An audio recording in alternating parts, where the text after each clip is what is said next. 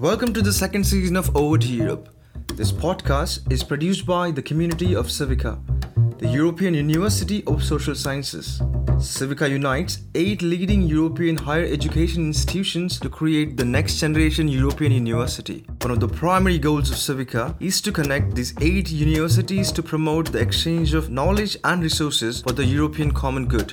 In the second season, we zoom into Civica's research focus areas. For Civica, research is one of the key instruments to achieve its long-term goal of creating shared European knowledge.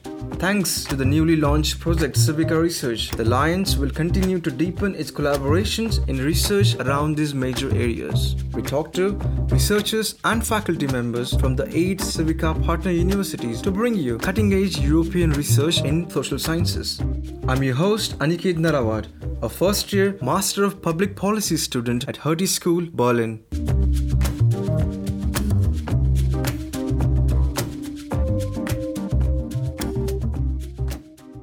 Climate crisis is the biggest man-made threat to the existence of humanity today. The crisis needs our full attention and immediate action before we are out of options. The climate crisis is also one of the biggest challenges to policymakers, scientists, and political leaders. The crisis demands rapid implementation of effective policies on a global scale and asks for technological changes that will allow a swift transition to a greener economy. In this episode, we talk about different aspects of the crisis and how the EU is tackling it. To understand the climate crisis, the steps taken by the European Union to mitigate the crisis, and the challenges in implementing these steps, I speak with Diana Urz-Hosarz from the Central European University and Sebastian Levy from Hertie School. Professor Diana Urz-Hosarz is a professor of environmental sciences and policy at the Central European University. She is also the vice chair of a working group in the IPCC, Intergovernmental Panel on Climate Change. Dr. Sebastian Levy is a postdoctoral researcher at the Center for Sustainability of the Hertie School, Berlin. Dr. Levy's research focuses on analyzing how political developments shape public preferences on climate policy.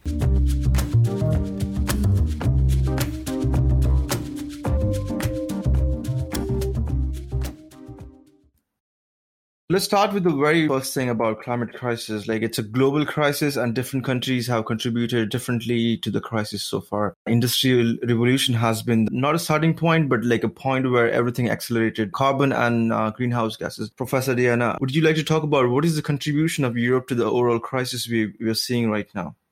It's important to understand that carbon dioxide stays for a long time in the atmosphere. That's why historic emissions are so important, because the current level of warming and, in fact, even committed levels of warming very much depend on not on our annual emissions or present emissions, but how much we have emitted so far. So in that regard, of course, the Industrial Revolution started in Europe, and we have also in the EU 28, we have Eastern Europe with us, and we know that the former communist countries had among the highest per capita emissions in the world for at least around the 1990s. So certainly one would think that Europe has a very high share of responsibility in climate change. But if we look at the numbers, it's actually not that bad. Altogether, the EU 28, because this statistic was still considering the 28 countries in the European Union, 22% of global cumulative emissions can be attributed to EU. And if we take Europe in a broader sense, then we are talking about 33% of global emissions. But this includes all the way until Russia. Thank you very much. This gives an overview of the past, how we've come to the point of crisis and what is the role of Europe has been in this. 2016 Paris Climate Agreement also has been a landmark for the overall climate crisis. So Sebastian, would you like to talk about the Paris Climate Agreement briefly and tell us what the agreement is and what is the role it has and what kind of targets it has set, for not just for Europe, but also for the overall world? And the problem with those agreements was that the international community didn't really follow through, and it lacked effectiveness in reducing global emissions. So the Paris Agreement is if you want to understand it in this way, the most recent try to follow through with climate action globally. And it has 2 main important substantive points.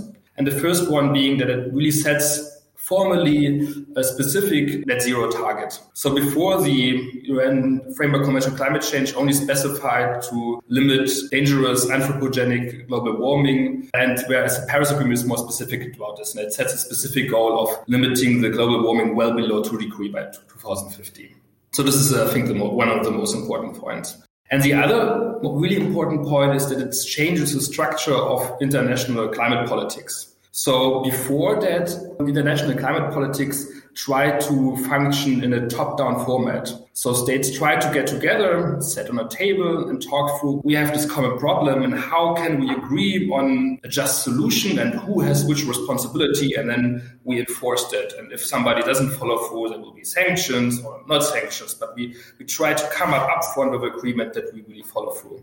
Then the Paris Agreement changes that. The Paris Agreement tries to move from a top-down to a bottom-up approach. And it says, okay, it's very difficult to really come up with specific decisions on what is a just agreement. So we really try to invite everybody to make a pledge. And then we try to review those pledges. And we hope that through a common dialogue, through a deliberation, we'll end up in a situation where we come together and at some point our pledge will be sufficient. I think these were really excellent points of summary for the Paris Agreement. I would add one thing that I think it's really important, that what you see in the Paris Agreement is, first of all, it's really a landmark, an historic landmark from the perspective that, for example, never before in history were 140 heads of state under one roof. So that signals, and for the Paris Agreement this happened, so that signals that this was the first time when the world really recognized that this is a major crisis. In fact, this is perhaps one of the biggest crises ever facing humanity. The other thing how it's really advanced is that before the Paris Agreement, scientists would not even dare muttering the word 1.5 degrees. That was, if you were a scientist and tried modeling 1.5 degrees or discuss that, you were kind of written off as kind of the tree hugger or the advocate and not a real scientist. Still, so here politics ran ahead of science and said, look, it doesn't matter if we have the science or this or not. We have to try to get down, because simply that's what the world needs. So, and then ask the scientists to put the science behind it. That's one really positive aspect of the Paris Agreement. But the problem with the Paris Agreement is as very well described by Sebastian, that it's because of the bottom-up approach, everybody just making their own voluntary commitment. In the end, if you add up all those commitments, the actual commitments were really far from the political ambition, and both of these are in the Paris Agreement. So in the end, the Paris Agreement kind of enshrines this enormous divide between the political wish and the political reality. So anyway, I think these are really important from my perspective from the Paris Agreement. Talking about Europe now, Professor Dajna, would you like to talk about what has been the performance of Europe since 1990 at least, because that's when the dialogue around climate crisis really started to get going, until 2020 when you published a report about it. What has happened in these years? There is a report saying 20% reduction more than 20% reduction in carbon and greenhouse gases in the EU. Could you please talk about the performance of EU from 1990 to 2020? I think we can really state that the EU has been a global climate leader in this period, because we've genuinely reduced our emissions significantly. We have, as you mentioned very well, more than 20%. If we look at the numbers, 24% reduction in our total greenhouse gas emissions as compared to 1990. At the same time, our GDP grew by 60%. So that's a very significant decoupling between emissions and well-being. So that's a major achievement. At the same time, it's really important to understand that this is not a universally shared achievement. For example, a lot of this reduction is actually due to the collapse of the East European economies and formerly very energy intensive and greenhouse gas intensive industries. So a lot of this reduction was in the eastern part of Europe, where also GDP collapsed. Nevertheless, still, if we put it on the total, still we have introduced many landmark legislation and different schemes to fight climate change and to reduce emissions. And these certainly have shown very important results. So many countries in the EU, mostly on the western part, have achieved emission reductions while really significantly increasing GDP. Although if we add our emissions that we export, then the story is a bit different, because of course products that we import mostly through these, we actually emit more than what we account for within the EU. If we account for these, then we still achieved some reduction, but the picture is not that rosy. And one more thing that I think is important to understand, that within the population, this reduction has been very different. If we look at the poorest half of EU, they have reduced their emissions about by 1/3 per capita, and this is consumption-based emissions. Nevertheless, the top 1% actually increased their emissions by 7% in this period. So there is this major issue of justice that those who could actually do the most because they are the most capable, they have the most possibilities to act, they actually acted the least. In fact, they increased their emissions, while the poorest actually bore the largest burden of this emissions reduction. Thank you very much. My next point is actually very much aligned to what you just suggested, the divide between who is taking the burden of the reduction of the carbon. Would you like to, again, Professor Diana, talk about the disparity in terms of countries? We have production powerhouses, which produce a lot of greenhouse gases, and there are countries like Portugal, which are not so much into production. Portugal has been doing much better in terms of reaching the targets than Germany has been reaching. Would you like to give us a brief overview about how the different countries in the EU are performing in terms of the carbon emission?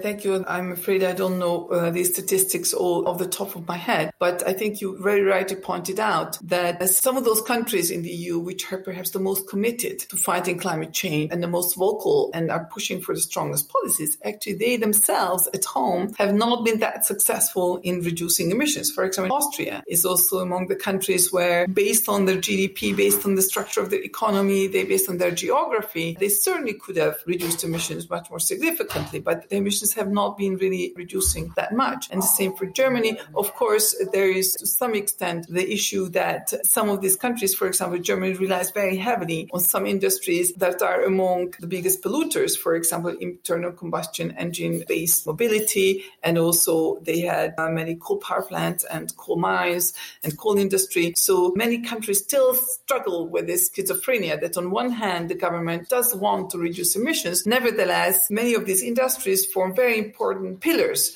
of their economies. And of course, it's not very easy to simply kind of eliminate those industries and just to get rid of those industries, which otherwise are major employers, important taxpayers, and also form important shares of the total national GDP. That's why on total, some of these countries are perhaps a bit more schizophrenic. On the other hand, countries, for example, like the UK or Denmark, they have been achieving very nice reductions, but perhaps Sebastian can also give some more or better details. No, I think this was a great introduction. If we want to add something, I mean, you ask about the performance of specific states in climate change mitigation. And this performance is not as easy to assess because, as Professor Diana already said, it's sometimes hard to detangle which percentage or which share of emission reduction is really due to climate policy and which is due to other economic or macroeconomic developments. So there are these two different categories that we can use to assess potential performance of states in terms of climate change mitigation. And the first one is of the stringency of the policies themselves. And here we see a big division among European countries where certain countries stick out. And these are mostly the Nordic countries who tend to have really high national carbon taxes. Also, Switzerland has really high national carbon taxes, or the UK had also really high or at least a significant above average carbon minimum tax. Whereas most other countries were still part of the EU ETS but did not have additional carbon taxes. Other Northern countries had also other important climate policies, such as subsidies on electric vehicles, that really sometimes changed their light-duty vehicle fleet. So there's this position on policies, whereas mostly the Nordic countries perform well and other countries not so much. And if you look on the emission reduction, it's a bit similar but not as clear. So, for example, on the 2020 goals, most countries perform very well. Most countries in Europe met their 2020 goals, except a few. And I think Ireland was one of the few countries who didn't meet their goals, but many others did. Some of these countries who met their goals were only meeting them only due to Corona, which is, for example, Germany, but many other countries would have met their goals also without Corona. For the 2030 goals, it's a bit more complicated so how do you assess 2030 goals or the performance towards 2030 goals? And here the European Union has a really nice regulation framework, and it's called the Governance of Climate Action Regulation, where they demand that every state reports biannually and their targets and their policies, and then the European Union tries to assess on how well these countries perform towards meeting their targets. And 11 of 27 countries performed quite well. They have not received a recommendation to advance their policies, to strengthen their targets. Again, especially the Nordic countries performed quite well. Sweden and Denmark performed best, but also Portugal and Spain were well on track. And then another couple of countries, I think 7, received recommendation to ratchet up their performance, and they did actually do so, such as Ireland, Greece, or Austria. And then there were 9 countries who received recommendation, but not increased their performance afterwards. And these were countries like Poland, Slovakia, Romania, Slovenia, but also Belgium or Malta. And this distinction between countries sometimes also reflects a more broader regional conflict or regional division in Europe on climate politics. And sometimes you could say that of Western countries, they tend to be sometimes more ambitious on climate change. So the Nordic countries, UK, when it was still part of the EU, maybe France. And then countries who are most in Central Europe and Eastern Europe tend to have more problems in following through with ambitious climate policy for different kinds of reasons. Thank you very much. I think very interesting points and gives us overall overview about what is happening so far, at least until 2020. But also, you both mentioned the economic side of it, and it is necessary for us to consider the economic decoupling and what is the effect of it on the climate thing. You also mentioned that Northwestern countries performing better because economically also they're much more stronger than the Central and Eastern countries. So there is also a relationship between that. But before we get into that economy and how do we sustain climate targets with economy, we so far have talked about how EU has performed and what steps the EU has taken so far. The Green Deal has been a big step in the recent policies of EU. Dr. Sebastian, would you like to talk about the Green Deal? Just give us a brief overview about what Green Deal is and what it is targeting in the coming years. I think this is a really important question for 2 reasons. First, because it's a major policy initiative and it's really substantively important. And it's also an important question because it's sometimes a bit hard to understand what the EU Green Deal is. Because it's such a big buzzword, but then if you only look on the policy document of the Green Deal, it's actually a really thin document. It's not a legislation by itself, but it's a more general idea, a transformative idea on where Europe plans to go. The European Green Deal was motivated partly because of COVID-19 and the recovery phase that we're going to have. And to understand this further, it's good to look back on other recovery phases that we have on prior economic crises. For example, after the last financial crisis, we had a bounce back that was really fossil fuel driven. We had a lot of investments and subsidies on fossil fuel industries like the car industry, and all the fossil fuel reduction that we saw within the crisis that were due to the economic downturn, they bounced back dramatically. Europe now wants to avoid this. Europe wants now to have a recovery, but it's ecologically driven and use the economic stimulus that we're going to have to invest now to really advance green growth and to advance strategy to meet net zero. And there are 2 of the most important substantive points of the green recovery is the net zero goal. So this is the first time that Europe really agreed on a goal to become completely net zero, the first net zero region or continent in 2050. And besides these 2050 net zero targets, they have also other targets. Most importantly, the at least minus 53% reduction 2030 compared to 1990, and also a commitment to then go into negative emissions beyond 2050. Because if we're going to be net zero in 2050, we may meet the 2-degree goal. It's unlikely, but we're definitely not going to meet the 1.5-degree goal. So one idea is also that, yes, we might overshoot, but then we have to go back and maybe move into negative emissions afterwards. So this is a general goal, and it's actually really ambitious because if you look on a 2030 goal of at least 55%, it's a massive uptake in ambition to the prior goal, which is only 40%. So there are a lot of substantive policy initiatives, a large economic stimulus package, a lot of strengthening up of substantive policies that the EU now tries to implement and is now implementing and allocating to meet these really ambitious goals.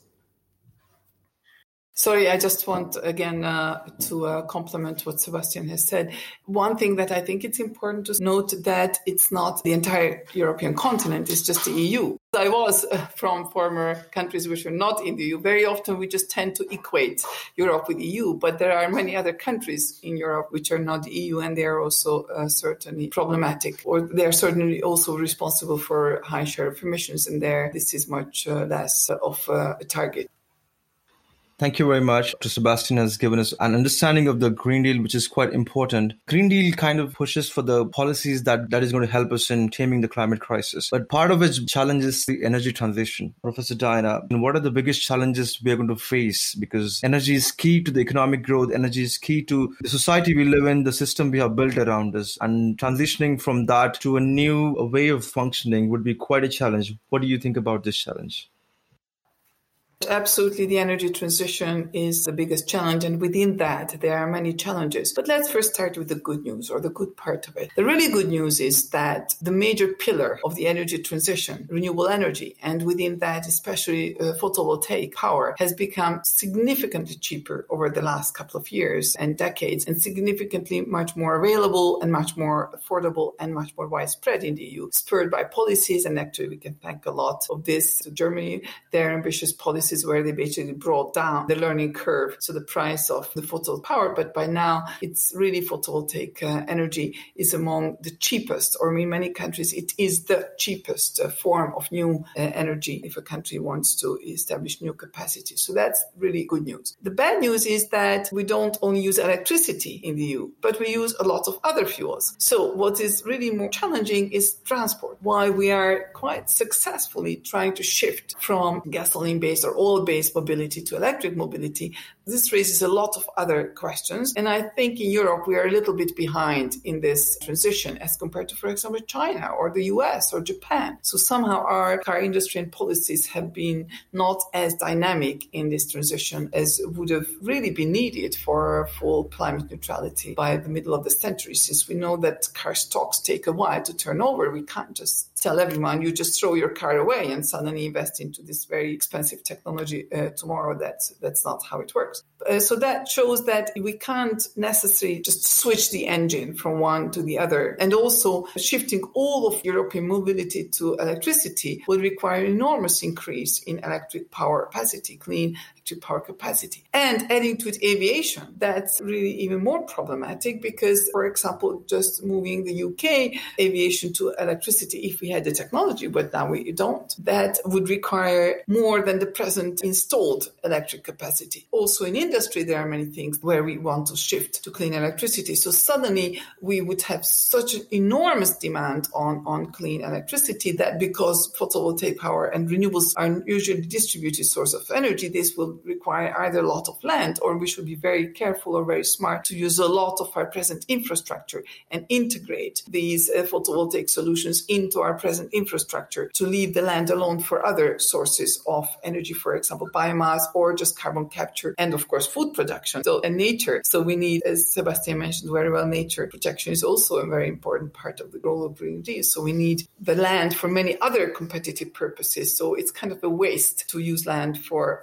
so much solar farms. That has been a strong trend in the last couple of years. And another big challenge is heating. So many countries in Europe, half of all final energy is presently used for heating and cooling. That also includes industrial heating and cooling, but still, that is currently not with electricity. So yes, we could just shift to electricity, but again, that's a lot of electric energy need and a lot of change in technologies, which is very expensive. So there is a lot of discussion in what's the best way, but the best, in fact, is to go for net zero energy buildings, because by today we can do that. And by our research, we have shown, and we have a major review paper that came out a few months ago that showed that by today, net zero energy buildings are not only a technological reality in not only new build, but also in retrofits, but also in historic buildings and also in economic reality. So these all pay back. So that's really the future, because there we don't put yet another burden where we need to produce a lot of new amounts of carbon-free energy, which is very difficult, because we will need a lot of clean hydrogen for many industrial processes and certain end uses that we can't otherwise decarbonize. But that will also be very expensive infrastructure-wise, and also that will be an expensive source of energy. So the bottom line is that there are solutions, but somehow all European countries have been very hesitant to really go towards net zero energy buildings, and why we have been very good at encouraging in general nearly zero energy buildings, but they have been a good decline. But now we really have to go for zero rather than just reduce the energy consumption. And most countries are still really behind in this. So in summary, there are many challenges still in the energy transition, but also I think there are many promising avenues where we are on the good track. Thank you very much. This is very helpful. You mentioned what's good happening, what is not working out so far. And you also mentioned that investment that is needed to transition to infrastructure. Otherwise, that investment could have been used for economic growth, investment that could have been used for other things. Dr. Sebastian, would you like to talk about the technology we have today? Is it sufficient to reach the targets in the Green Deal? Do we need a technological revolution? Is it even feasible to have this ambitious goal with currently available technology and commitments? Yes, I can certainly try to say something about this. Also, I think that Professor Diana has probably more expertise on this. But I think regarding technology, it's important to understand that there are certain types of technology. For example, there's technology that is already market ready, such as solar PV and wind. It is still improving and still getting cheaper. It has, Diana has said, has already gotten cheaper by almost sometimes some technologies even 9% per year. So sometimes we don't need super far technology from the future, but we need to use the technology that we have now. For example, look at electric vehicles. So electric vehicles will probably one of the technology that is most important for decarbonizing the transport sector. And the problem is not to invent some new type of car, but really use the technology, construct the regulatory environment that makes this technology affordable for people and provide infrastructure for these people. And the same as for buildings as well. However, there are some areas where we still do not have sufficient technologies to make our living consistent with a net zero goal. And one of those types of living that we do now is aviation, for example. So there are some technologies for short-haul flights. So you can have a small plane of where you carry 12 people from Berlin to Munich. This is possible. It's a bit more expensive, but it's possible. But as I'm aware of, there's no technology where we can fit 200 people that we fly from Zurich to New York or even Los Angeles. Again, this is maybe not 100% right. I mean, there are some technologies such as sustainable aviation fuels. But then these technologies are available, but they're so much more expensive, like 600 times the cost of conventional kerosene. Here, we need really big technological steps to really create these technologies and make them market ready. And these won't appear by itself somehow naturally, but we need to create a regulatory environment that makes investment in these new technologies and technological advancements safer and incentivize them. For example, by proposing a really carbon tax trajectory that people take seriously, or other regulatory environments where investors or inventors can really be certain that if they invest a lot of energy in these sometimes niche technologies, sometimes not so niche technologies, and develop them further, that it will pay off and it will be a good investment. If I may complement that, this was really a very excellent summary. Perhaps one area that I would emphasize is also important for innovation is energy storage. Since we have intermittent renewable sources of energy and we are really getting very good at harvesting these. But the problem with intermittent energy is that we don't necessarily get these energies when we need them. So storing energy would be really quite crucial. And that's where there's a lot of R&D, there is some development, but certainly much more is needed if we can. And another area where I think Sebastian really summarized it really well, where we really need more innovation is not necessarily individual gadgets, individual technologies, but more systems innovations. For example, in dispatching, so how to handle the whole electricity system, which is all based on intermittent renewables. I think in the era of big data and artificial intelligence, we will crack this nut, but we are still not fully there. And we certainly still have to learn in how to better manage more and more dispersed and small-scale production of energy, because many consumers are becoming actually prosumers. They also want to produce their own energy and not only consume. So many small and very different energy producers rather than a couple of mega power plants, and also the energy demand. So we have to get better at how to match these two. But I think we will be able to crack this nut. And certainly, of course, it would be great to find more ways to capture carbon and store carbon, but in ways that don't come with the major ecological and other risks that presently available or presently known technologies, unfortunately, do have many concerns, especially deployed at large scale. So there, certainly more R&D is also very helpful. Thank you very much. It seems like climate crisis is a crisis where we need a culmination of different aspects of human life. Like you need social sciences, good policy initiative, technology initiatives. It's a challenge for humanity altogether. Moving from this part, we already talked about economics and climate crisis, which is a heated topic all the time because carbon emission, greenhouse emission is very, very closely associated with the industrial production, not just in Europe, but overall in the world. How does Europe see itself in the future? How can it be economically relevant while achieving its climate goals? Thank you. That's a really excellent question that I think many of us have in their own minds and want to get answers for ourselves.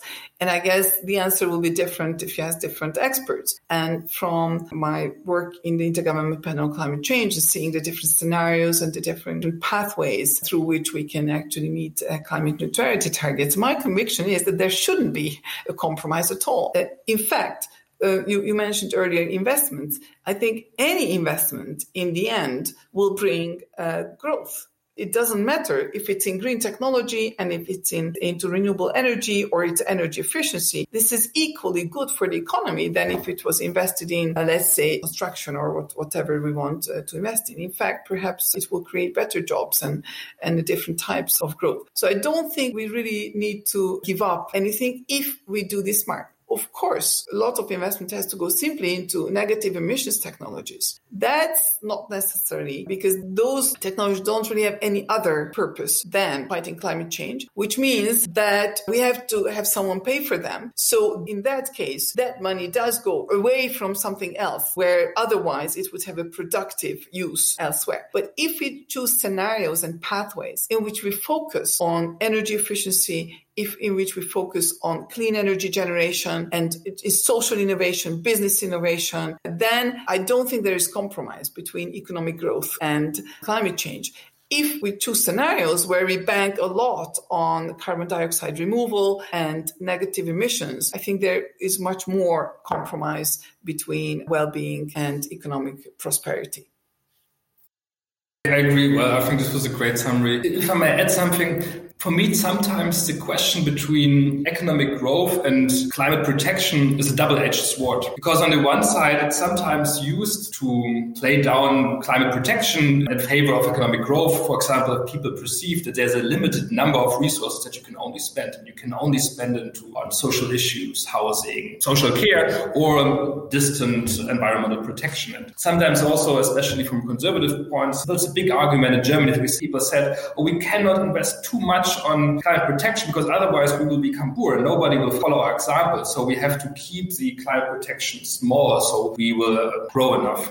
But the other argument is sometimes also a bit tricky because I think for me, sometimes people say climate protection is always a good investment in the future. It's easy that sometimes we perceive this is the only way to go forward and we can only do climate protection if it's a good investment economically in the short term. And sometimes this hides the cost that we may now have to invest. And for me, the really important word that Diana also said is the word investment. We have to acknowledge that climate change is an intertemporal problem, that we now use fossil fuels that have extreme costs in the future. And what we have to do now is we have to invest a lot in this transition. And it may be cheaper in the short term if we continue to use coal and other fossil fuels, but in the long term it will be much more costly.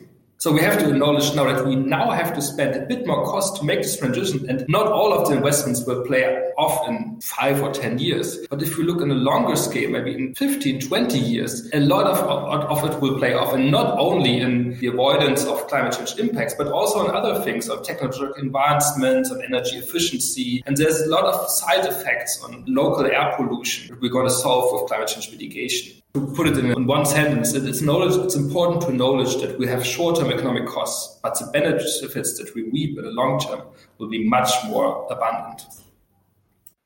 Thank you very much. So climate crisis doesn't depend on one continent, on one country. It has to be a coordinated effort. And also to be economically viable for Europe to compete with other countries which are using coal, which are using fossil fuels, which is much more cheaper. One of the also other bigger issue is EU just doesn't have to focus on its internal actions for climate crisis, but it also needs to coordinate with other countries like China, America, India, all developing countries. What is EU has been doing so far to diplomatically make sure that other countries are also reaching the targets? Because if other countries we're not reaching the targets, then everyone is doomed. As much as it is internal policy initiatives are important, it is also necessary to get everyone on board so that we are safe in the coming future. Professor Diana?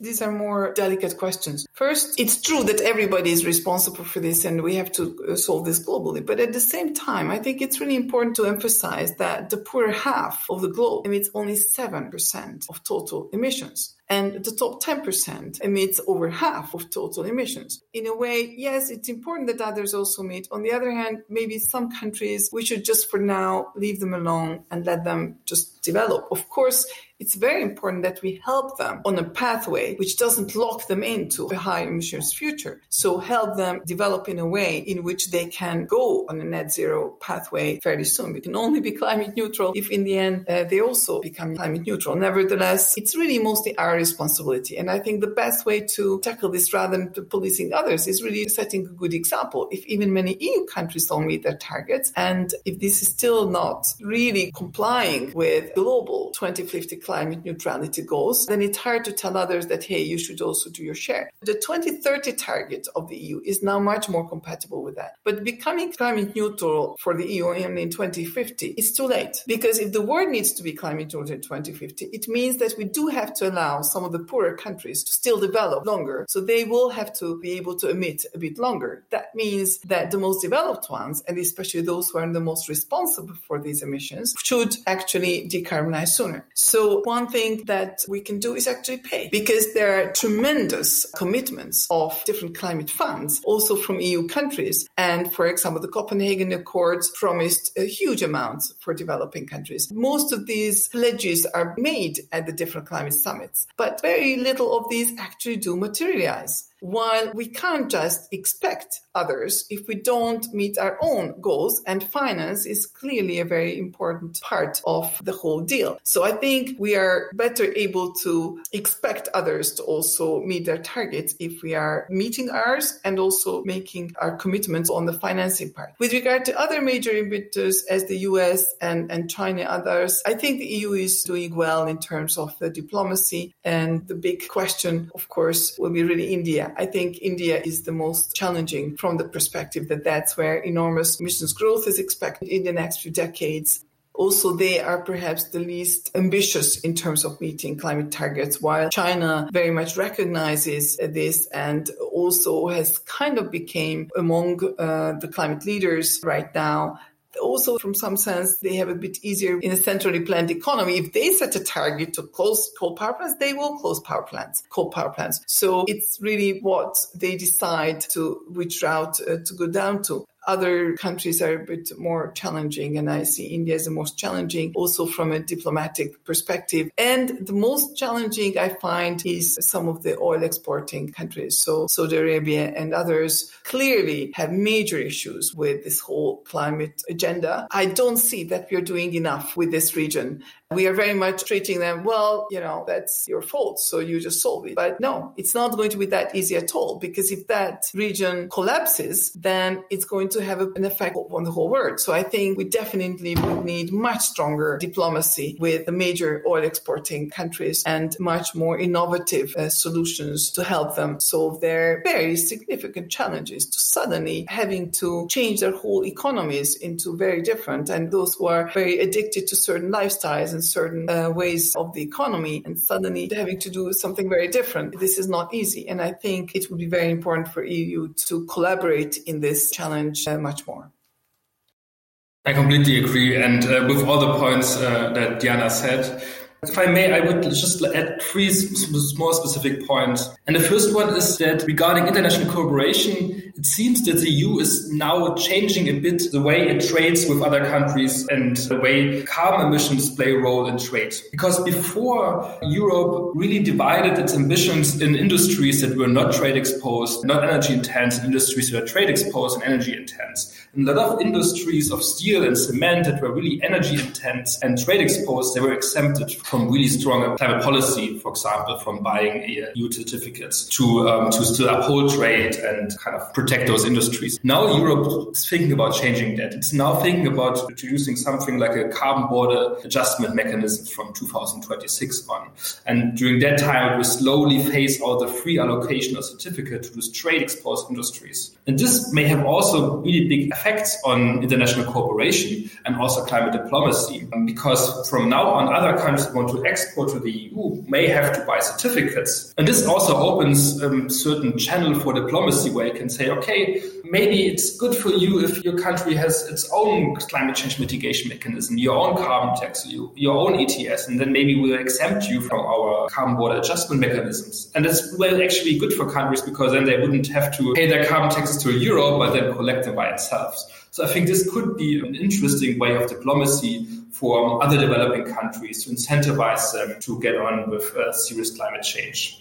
This will, as Diana excellently put out, not be appropriate always for more developing countries, for which it is sometimes really difficult to even set up something like an emissions trading scheme. And here I totally agree that financial transfers are important, and also maybe technology transfer of net zero technologies, and also capacity building. I think is really important to allow these countries to set up some of those really complex instruments like emission trading systems or renewable feed-in tariffs to make those countries able to set up this regulation framework.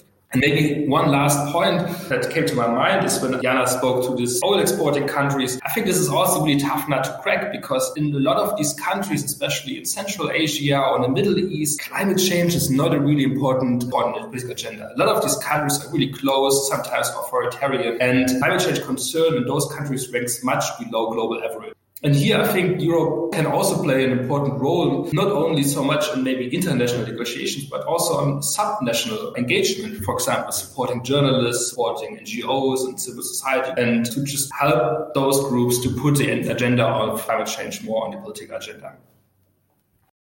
Thank you very much. That was a very informative answer for both of you. As we have seen, we've touched upon different parts of the climate crisis. We started with technology, then there was policy challenges. I talked about diplomatic challenges. What do you think is the role of Civica researchers, like researchers from 8 different European universities, in coming up with innovative solutions in supporting the road ahead to mitigate the climate crisis? Professor Diana, let's start with you. Thank you. It's crucial that European researchers collaborate, especially it's fantastic to have social scientists collaborate to fight the climate crisis, because for a long time, climate change was meteorology, then it perhaps extended to technologies and the engineering sciences, and then perhaps to economic sciences. But it's only recent that social sciences are more invited to the negotiating table, to generally have their place in the solution space. And in fact, they are crucial to solving the climate crisis, because we see that in vain we have the technologies, in vain we have been saying already that these are cost effective and don't cost the earth and we can do it, it still hasn't been happening. So clearly the problem is not with technology, not with economics, but it's with why it's not happening. So it's with people, it's with institutions, it's with politics. So clearly from now on, perhaps the most important part of the solution is for social sciences. And as you said very well, we won't be able to solve this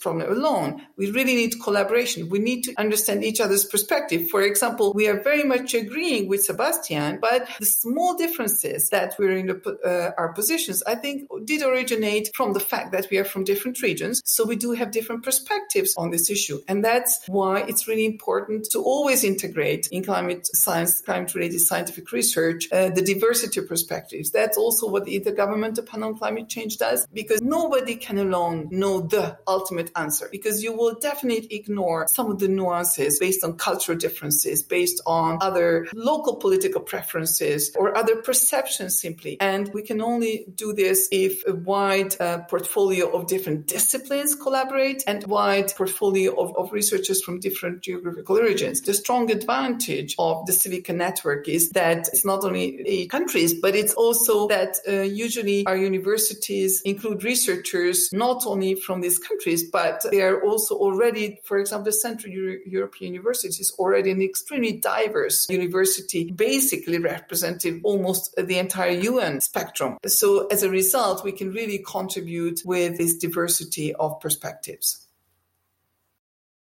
Thank you very much, Dr. Sebastian. It's really hard to add something after this excellent point. Maybe just to sketch a little bit out. I mean, I wouldn't say that now it's a perfect time for only social scientists, but I would say it's now the perfect time for interdisciplinary research. So, for example, if you want to wrap your head around what's the perfect policy mix in a certain sector like buildings or transports, obviously you need engineers who know what the effect of these policies is, but you also need economists to think about the interdependencies of certain regulation with each other, where they create synergies, where they create trade-offs. And you need political scientists to think about the political procedures, make it easier or harder to implement policies, and maybe also the effect that these policies have on the political process or public opinion. And maybe you need also sociologists and media studies people and psychologists to really understand the public opinion on these policies. So it's really important to get all these voices on board. And I think Civica is a great institution to do that. And I can also only support the point that Diana raised, that it's important to get different voices from different regions on board.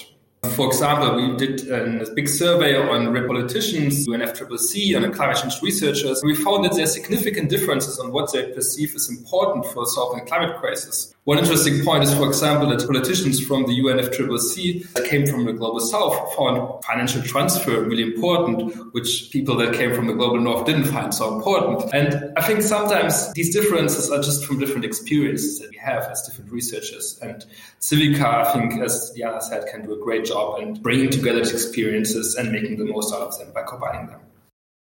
The two experts walked us through the different aspects of the crisis, the policy aspect, the technological aspect, and the diplomatic aspect. To tame the crisis, we need to tackle it from all the sides. The crisis is an incredible challenge that demands our attention immediately. The coming years will tell us how successful we are in managing this crisis that is critical to the existence of humanity. The second season of Over to Europe is produced by me, Aniket Narawat, and edited by Ricardo Colella, Civica Associate at Huddy School, with the help of Civica Community. Music in this episode was created by Kevin MacLeod. This podcast is funded by the German Academic Exchange Service. Subscribe and learn more at www.civica.eu/overtoeurope. Stay tuned for our next episode.